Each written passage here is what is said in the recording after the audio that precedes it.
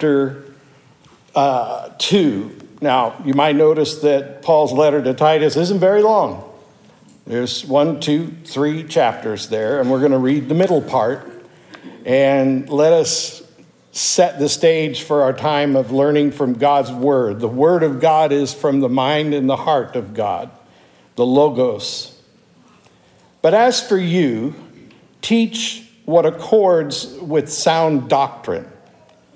Older men are to be sober-minded, dignified, self-controlled, sound in faith, in love, and steadfastness. Older women likewise are to be reverent in behavior, not slanderers or slaves to much wine.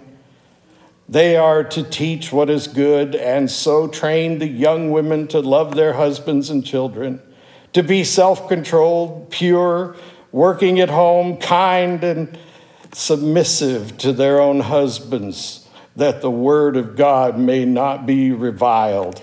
You're probably thinking, why is he reading this? Well, I'm not a very dignified old man, so I guess this means that we need to listen carefully to the heart of the matter, don't you think? Likewise, urge the younger men to be self-controlled. Show yourself in all respects to be a model of good works, and in your teaching, show integrity, dignity, and sound speech that cannot be condemned, so that an opponent may be put to shame, having nothing evil to say about us. Aha! There's the lesson. It isn't necessarily an ancient message about old ideas. It's about giving the enemy ammunition against our Lord. Bondservants are to be submissive to their own masters in everything. They are to be well-pleasing, not argumentative, not pilfering, but showing all good faith, so that in everything they may adorn the doctrine of God, our Savior. For the grace of God has appeared, bringing salvation for all people, training us to renounce ungodliness and worldly passions, and to live self-controlled, upright, and godly lives in the present age, waiting for our blessed hope, the appearing of the glory of our great God and Savior Jesus Christ, who gave himself for us to redeem us from all lawlessness and to purify for himself a people for his own possession who are zealous for good works. Declare those things, exhort and rebuke with all authority. Let no one disregard you. And this is the word of God for the people of God. Thanks be to God. So, the focus word that you want to take is the blessed hope. And the idea of reading that entire passage to you is not so much to teach you some archaic old ideas about how men and women should be, although it would be good to take it to heart. In principle, wouldn't you agree? In principle, what we're being challenged to do is to be distinguishable from the world of the flesh. In other words, there's a world out there that's pretty ungodly, and you can see it every time you turn on your TV or open up your internet browser, right? There's a world out there that's pretty upside down anymore that encourages and permits things that don't align with what the Bible teaches us about how we should live. Now, that isn't to say that we still have bondservants or slaves, because obviously we don't, but you can look at that as a statement about how to treat your employer. And we certainly don't want women to feel oppressed in their household, but at the same time, we do see that this passage is encouraging us to have a balanced relationship in our homes, where the roles serve to glorify God as they are done in harmony with each other and with God. And so we have to take a certain amount of what I like to call sanctified imagination and apply it to the passage in order to understand that what God is asking us to do, what the Apostle Paul is suggesting, is that we need to be easily distinguished from the people of the world, that is, the ungodly people. We need to be recognized as not like that. And the truth of the matter is that what's gone wrong for a lot of Christians over the years is that they haven't been different. They don't separate themselves from the ways of the world, and no one can really tell that they are different. They go to work and they say the same things their coworkers who don't know the Lord say. They go to their public places with their friends and behave as just as ungodly as the friends do. In other words, it's not about righteousness for the sake of righteousness. It's not about trying to behave in a way that is in alignment with what you just read in the scripture so that you can appear to be godly. It's about loving the Lord so much that you don't want to disappoint him. You don't want to let him down. And that's the difference, you see. We don't try to be holier than thou. That doesn't work anyway. People can see right through that. People can tell that you're just faking it and hoping you'll make it. But what they do know is real about you is striving. When they see the sweat on their brow, they know that someone is working hard. When they see the strain and the effort that goes into trying to live in a way that honors God, they don't see it as an effort of vain emptiness. It's an effort that's devoted in the sake of love. See, there are people here today, for example, who showed up for love of their children.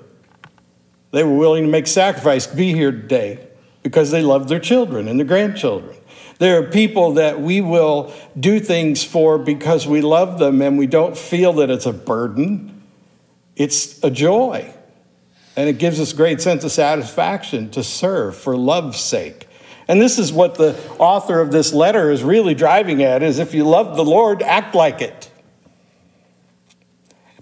Act like it.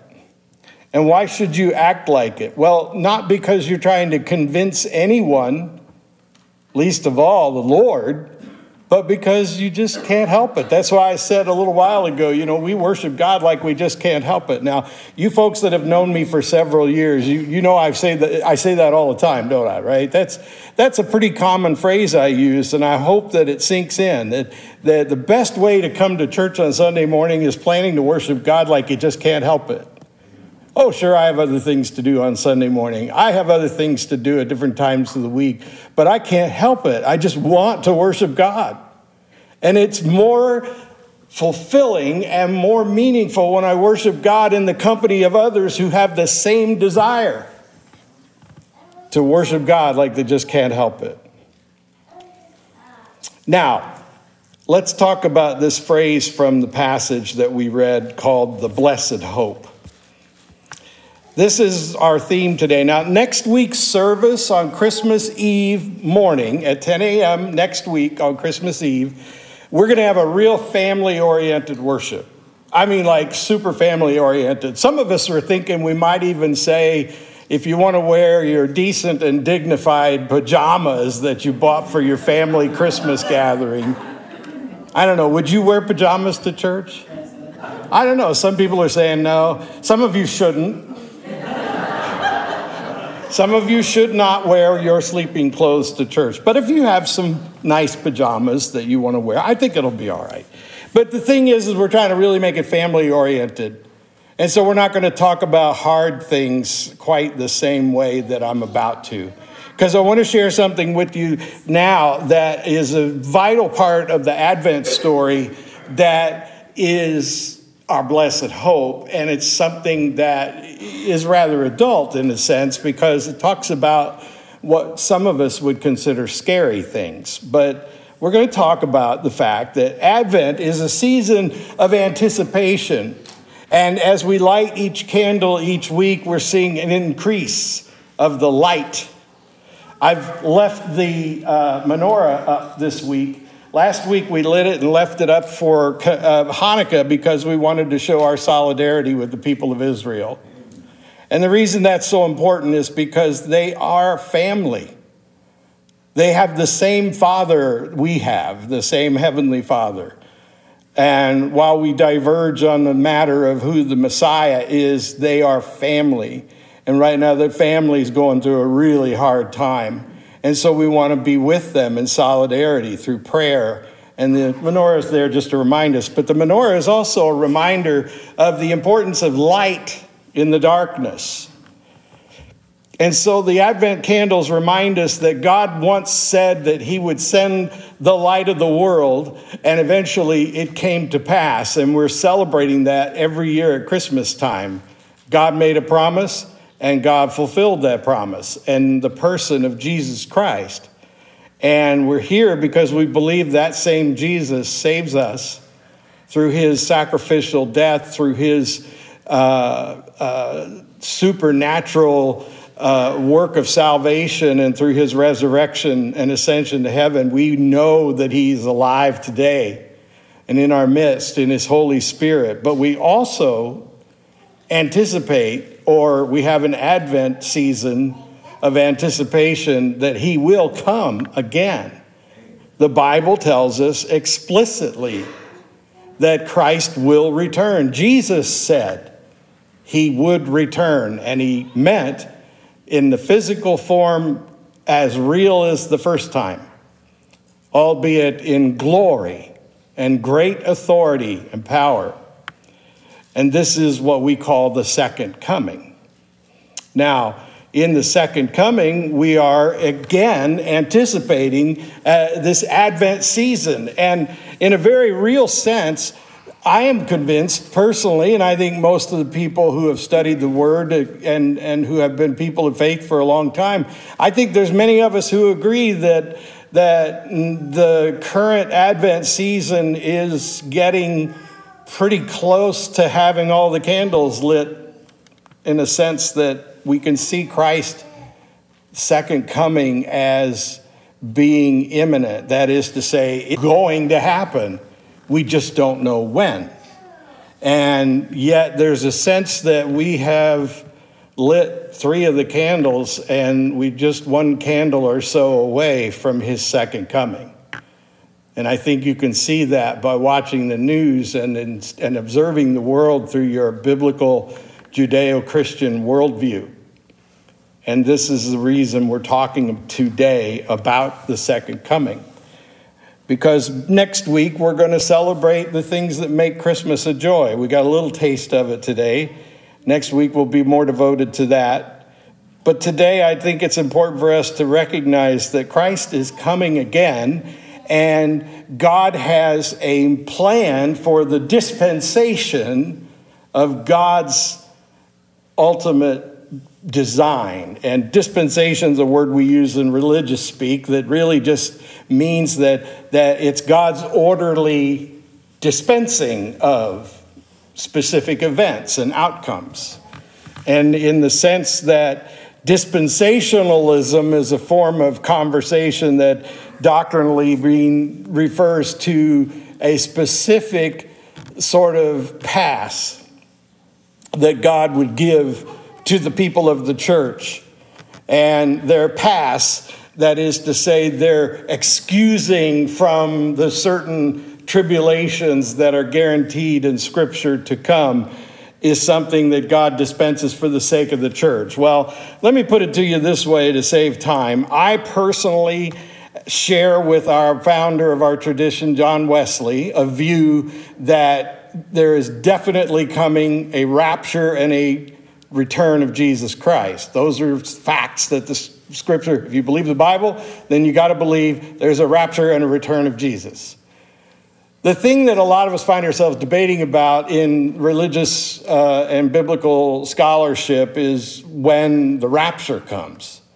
And honestly, I think people spend way too much time fiddling around with that topic. It makes for great book sales. We saw that back in the 90s, huh? It makes for great movies. But in reality, there's nothing in Scripture that explicitly tells us, because it's too vaguely referenced for us to know for sure, that there is going to be a removal of all the Christian people before really bad things happen. Well, I don't know. How bad does it have to get for you? If you live in certain parts of the world, it's already bad enough. Wouldn't you agree? And if it hasn't gotten bad here, then count your blessings and thank Jesus every day and kiss your loved ones. Because as our brothers and sisters in Israel can tell you, that can change in a second. My point is that it's a lazy kind of Christianity to pine for a day when the Lord's going to remove you so you never have to suffer. No, that's not how it works. Even our Lord Jesus went to the Garden of Gethsemane praying that the cup could pass him, and then accepted that it had to be. Now, if it's that way for our Lord Jesus, certainly we can accept that it's going to be like that for us too. The reality of life is that sin has a certain power in the world right now. And we have a certain call to live like we are above that, not better than that. We still sin, we still fall short of the glory of God. But we need to live like we know that this is not the way things are supposed to be. This is not the natural order that God created, but an unnatural order that sin created in a sort of corruption of the things God created. And suddenly you realize that the only way that you could possibly get rid of the corruption, and you all might remember that in the past I've referenced corruption in the form of rust. I like to think of corruption as rust because that better explains what we mean in the scriptural sense about corruption. It's the breakdown of something that once was solid, and that breakdown ultimately results in a failure or a collapse. You can't let heavily used bridges decay into rust, or something terrible is going to happen. In the same way, corruption or sin has afflicted the world, so that there are places all over the world where sin has allowed a degree of corruption that has produced failure. And God says, if only you had maintained things and mitigated the corruption. So now we're getting close to what we read in Titus, which is that until Christ returns, we're in the business of mitigating corruption. Again, using the bridge analogy, if you're a person who lives in towns where there are bridges, I grew up in Pittsburgh, Pennsylvania. They call it the city of bridges. I've lived in the Louisville metropolitan area for a big chunk of my life, and those bridges are always being repaired, it seems, and there's always a lane closure or something. And guess what? Ask an engineer why, and they'll tell you, because bridges require constant maintenance or they fail. And most of us might be inconvenienced by the maintenance, but we're grateful the bridge didn't fall out from under us while we were crossing it. And so this is how we view sin and the life of righteousness. We're not perfect, but if we keep scraping away the corruption and painting it and maintaining it and filling in the places that need to be shored up, in the same sense as we find weakness in our own lives and corruption in our own lives that separates us from God and godly behavior, when we see ourselves not representing Christ, but looking an awful lot like the rusty, corrupt world around us, then what right have we to expect him to rescue us and snatch us away in something called the rapture? Now, the truth is we have no right to it, but it's been given to us as a gift. It is a gift of grace, which means unmerited favor, and it means that you have, because of God's grace, been saved from catastrophic failure. But that doesn't mean you won't suffer some corruption or the result of corruption in the meantime. When the Lord recognizes that the world is now at the brink of complete corruption and destruction, he's going to return. And at that moment, whether it comes at the end of whatever tribulation you anticipate or not, the one thing can be for us certain is that when he comes, he will shout and we will hear him. And if you read in Paul's letter to Timothy, for example, you'll see, even as Jesus says, that in the twinkling of an eye, which is way faster than you think, the dead will be raised, and then those who are alive in Christ will be transformed. And we will, at that point, have been separated from the ultimate destruction that is inevitable because of the corruption of sin. And it is at that time the Lord judges, and the Lord condemns what needs condemning. Stick with that analogy, just one more step. When the bridge is no longer safe because it is completely corrupt, what do? We condemn it and we tear it down. And the Lord says in the Bible that that is what's ahead. Now the question is, which one of the Advent candles are we on right now? Are we on the fourth candle? Is the Lord's return that close? No one can say for sure. But spend some time, especially as adult Christians, thinking about how you would like for him to find you, what you'd like him to find you doing or saying. Will he recognize you in the crowd of sinners? Will you stand out? Or will you look just like them? And if so, why? Well, the good news is all you have to do to come out on the right side of all of this is turn to the Lord in prayer and repentance. Accept Christ as your only hope of salvation, your blessed hope even.